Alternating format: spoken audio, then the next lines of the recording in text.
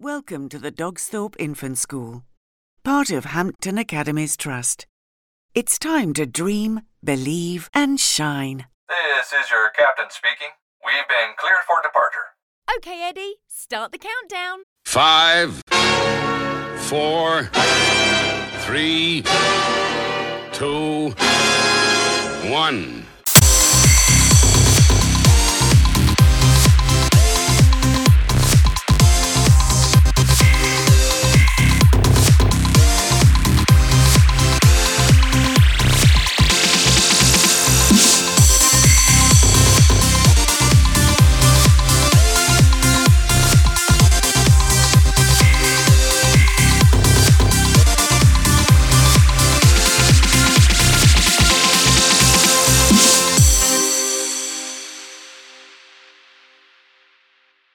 You are listening to Launchpad. Welcome back to Launchpads. We've got Louise Mercier. It's lovely to have you on the show, Louise. Now, Louise is bringing a very important subject, and this is about food and how we relate to food. And that's a very important subject, whether you're a young mum trying to encourage your young child to feed, or whether that's you're a child or a young person yourself listening to this, and the way we approach food. And that's why I saw Louise's website and I thought we must get her onto the show. Louise, it's lovely to have you with us. Thank you very much for having me. Could you tell us, please, a little bit about what you do and what you offer? So I am a nutritional therapist, which is a little bit different to some of the traditional roles you associate with people who work with food, like a dietitian or somebody like that.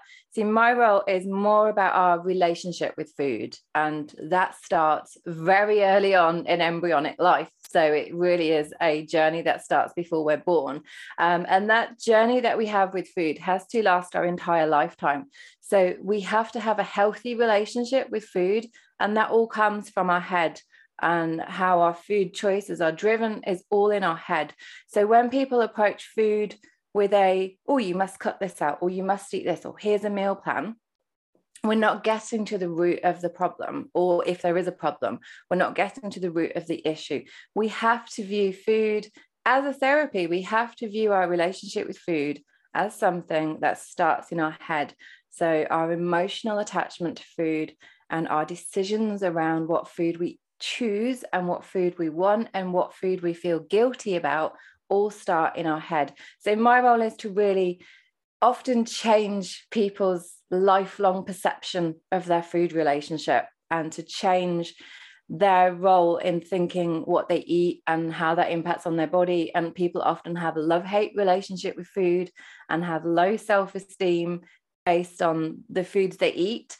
And that is really quite deep-rooted and often relating to childhood, which is why I did the book around starting it early with children. There are two factors really as to why we are getting unhealthier. And I talk about this in a biological way, the sciencey bit. We talk about this in the role of epigenetics, or how we change through generations through the way we live our lives. So if we go back 40, 50, 60 years, our food landscape was very different. Food was much more natural and resembled food much more than it does now. Even our farming was much more natural, because obviously there's many more people who need feeding. So everything's been accelerated and we have to have everything instantly. So everything has changed in our food landscape. It's a lot more processed, a lot more convenient, and a lot has changed in our external environment as well. So put the two together, we eat more strange ingredients. We don't necessarily eat more, and we don't necessarily eat bad foods, but the food itself has changed. So people aren't making conscious decisions to eat unhealthily. They're most of the time unaware that the food they are eating is having a detrimental impact on their health, which is the most concerning element of our change of food for me. And couple that with the fact that we externally, our environment has made it possible for us not to move as much. And generationally, we are moving less with each generation. So yes, absolutely, those two things are having a huge detrimental impact on health. But the way that I talk about this, it's so gradual. If the changes happened overnight, everyone would feel terrible. They'd be achy, they'd be headachy, they'd feel sick, they'd feel bloated, their skin would look dreadful. Everyone would feel just bleh. But because it's been very gradual, and everyone's got used to just feeling not quite perfect, but they just put up with that thing, oh, I'm just a bit tired, headachy, don't sleep brilliantly. But that's just the way it is. And people have just kind of accepted not feeling brilliant and have forgotten that actually it's possible to feel a lot better than we do. All very, very important stuff. But for, and our eating habits have changed. I mean, I remember when I was young, it was very, very important to have fresh vegetables, and people did it every day. My mum used to come home and prepare fresh vegetables. But if you're a young mum where both parents are working, you're leading a very busy life, or even if you're a single parent, you know, you come home, you've got maybe 2 or 3 kids to feed. It's that microwave's in the corner. It's very easy to get something out that's quick, pop it in, ding, it's ready to go. But the actual food itself isn't helpful. Is that what you're saying? Is it's unhealthy? Yeah, there's a combination of factors. One is that I recently wrote an article to say that we basically are operating in a world that's too fast for our biology. Our bodies are not able to cope with the pace of life that's now expected of us. So we are having to operate at a level of stress that's not healthy for the body. So we're all too busy. You know, everyone I talk to is busy.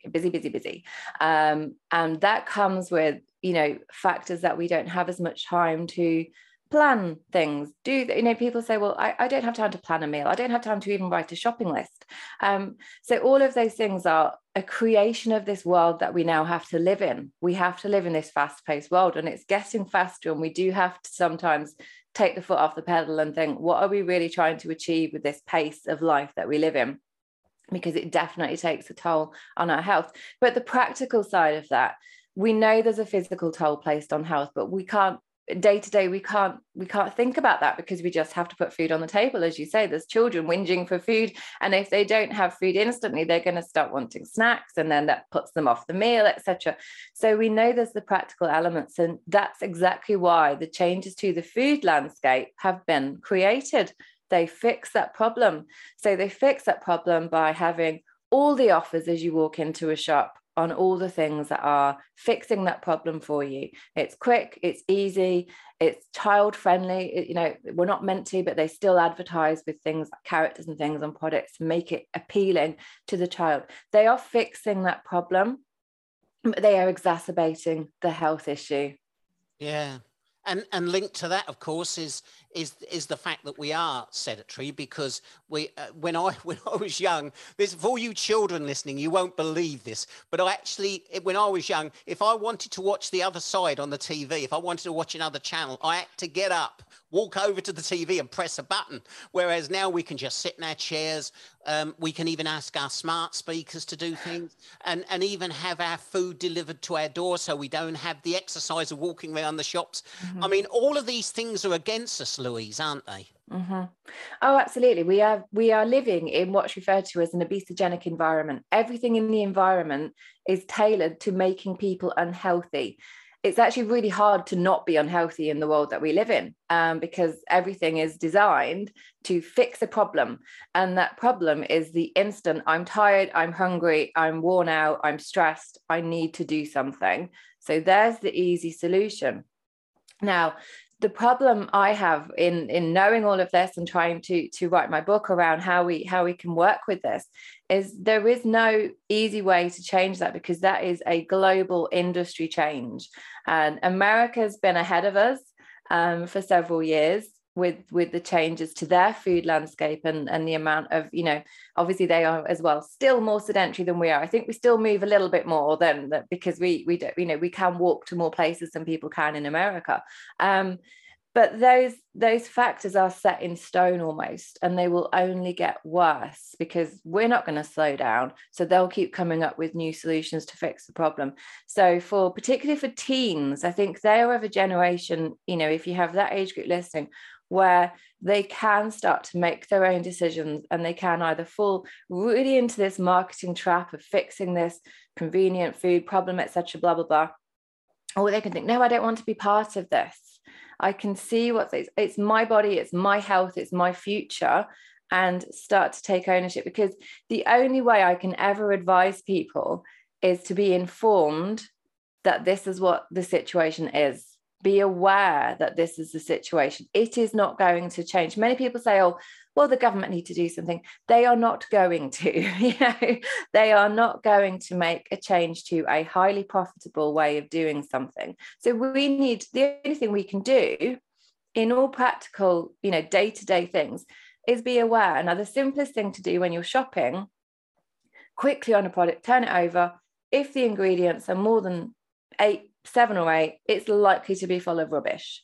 So if it's something that you think it's like a microwave meal and it's got 4 or 5 ingredients, that's going to be okay. It's fixing the problem, but it's going to be okay. It's not full of weird things.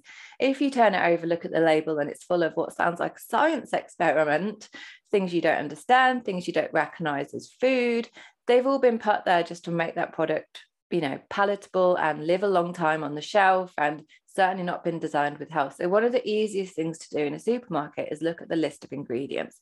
If it looks weird and random, let's try and ignore it and look for something else. Now, we can't all spend ages in the supermarket, I know that, but it's a quick thing to do. Turn over, have a look. If it looks really long, try to ignore it and pick something that doesn't look as long. Dogsthorpe community is an area of great need, and there are all sorts of pressures on families, and it's going to get worse with the present financial restrictions.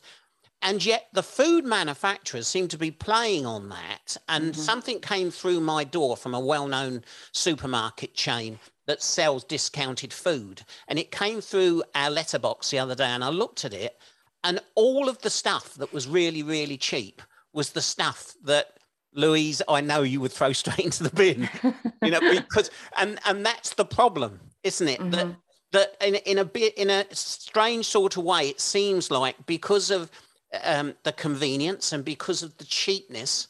I mean, look how well-known burger chain is selling very, very cheap burgers that parents are going to say, do you know what, let's take them to that particular burger chain and buy a cheap burger, when in actual fact you could make a baked potato put, something in it that's really, really nice. Put some mince or something if you're a meat eater, or something veggie and not. And it is very easy to do a good meal at home, but the odds are stacked against the parents, aren't they?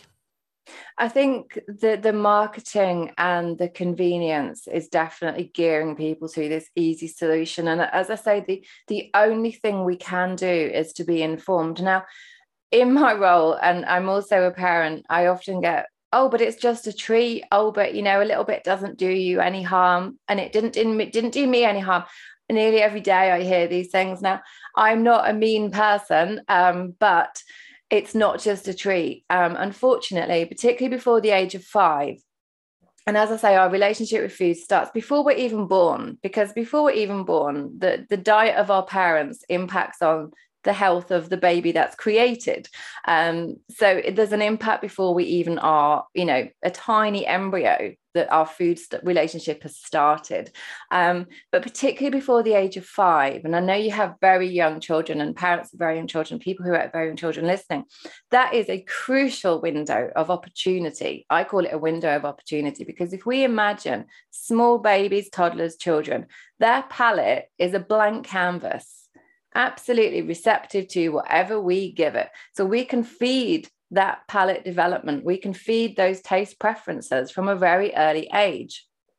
Now, the food industry and all the changes we've been talking about in the food landscape have designed, and it is artificial, it's chemically engineered food. So we've got to stop talking about it as food, because it isn't. It's different to food.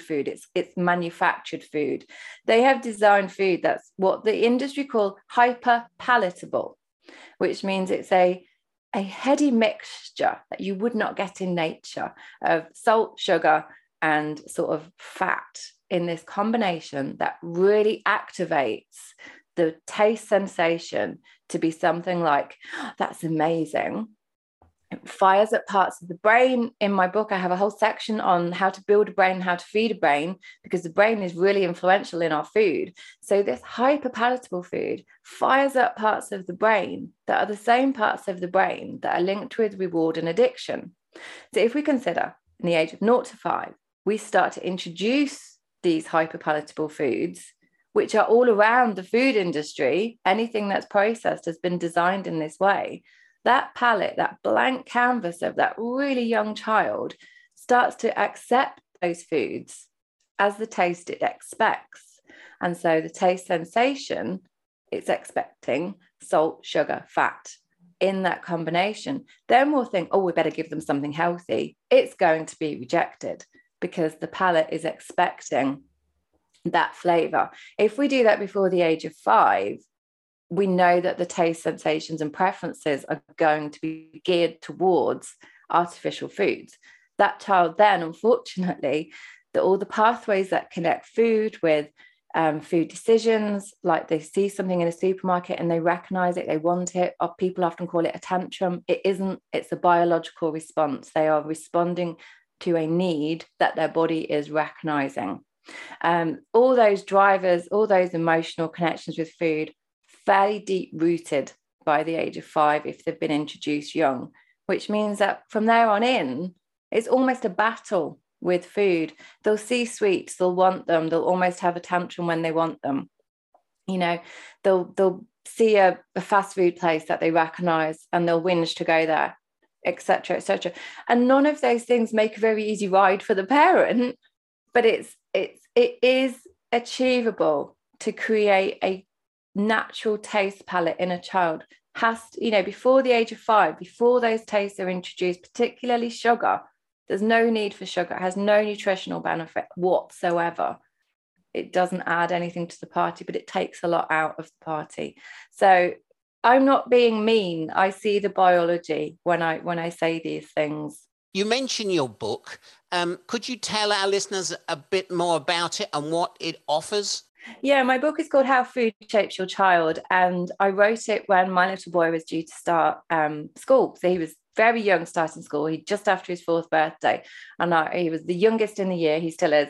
And I thought, I'll do this. I was already qualified as a nutritional therapist, but I'd seen this course about advanced nutrition for children's brain development. I thought I'll do that, a bit of fun, because that's the sort of thing that I consider fun, and it will help me to support him at school, etc. I'll be able to feed him better, etc. But it had to say completely rocked my world doing this. As the research in that course, the impact of formative nutrition, the true impact of it was phenomenal. I mean, we do not expect this generation of children to live as long as their parents. That's the impact that food and lifestyle changes are having on children. And I'm sorry to be so, doom and gloom here on a Monday morning, but that's what we're walking into. Right. And we don't have to. So the book rocked my world completely. And I wanted to, I thought people don't know this. People don't know the true impact. We all know how to create bowls of mush to wean a child, but where do we go after that? What's really out there? So yeah, I wanted to make a book that was part nutritional science. So it goes into some of the epigenetics, some of how to build a brain, for teachers, some of the foods that impact on mood, concentration, behavior, attention, memory, all those sorts of things that signs for, deficiency symptoms of certain foods are often they're viewed as ADHD or something like that. And it could just be a nutritional deficiency. And children are often labeled for something like ADHD when actually it's a nutritional deficiency. So I wanted to say, well, there's more to children's health than perhaps what we're looking at. Children don't always need to be labeled. So there's lots in there about the nutritional science, but I didn't want to make it too grown up for children. So my little boy helped to design the characters. There's a team of characters in there, and he did Captain Red Pepper Pants. And there's Dr. Bertha Carrot, who does all the sciencey bits. And then there's some other characters in there to make it. Children need to understand their own biology. We've spoke about teenagers taking ownership of their health, but very small children can as well, if they understand and they're not just told no sweets, but actually this is what sweets do for your body, and this is what fruit does for your body, and this is what happens in your body. And I talk to children about antioxidants and ninja vegetables going in to fight the bad stuff in the body, and how your gut is populated with an army of bacteria and they go marching down the tummy when you eat certain foods. Children can and will take on that information and can and will make healthy choices. They don't like being told, but they can do it themselves. So the book is sort of for grown-ups and teenagers, I would say, and older children from year 3, 4 onwards, who can start to understand a bit more.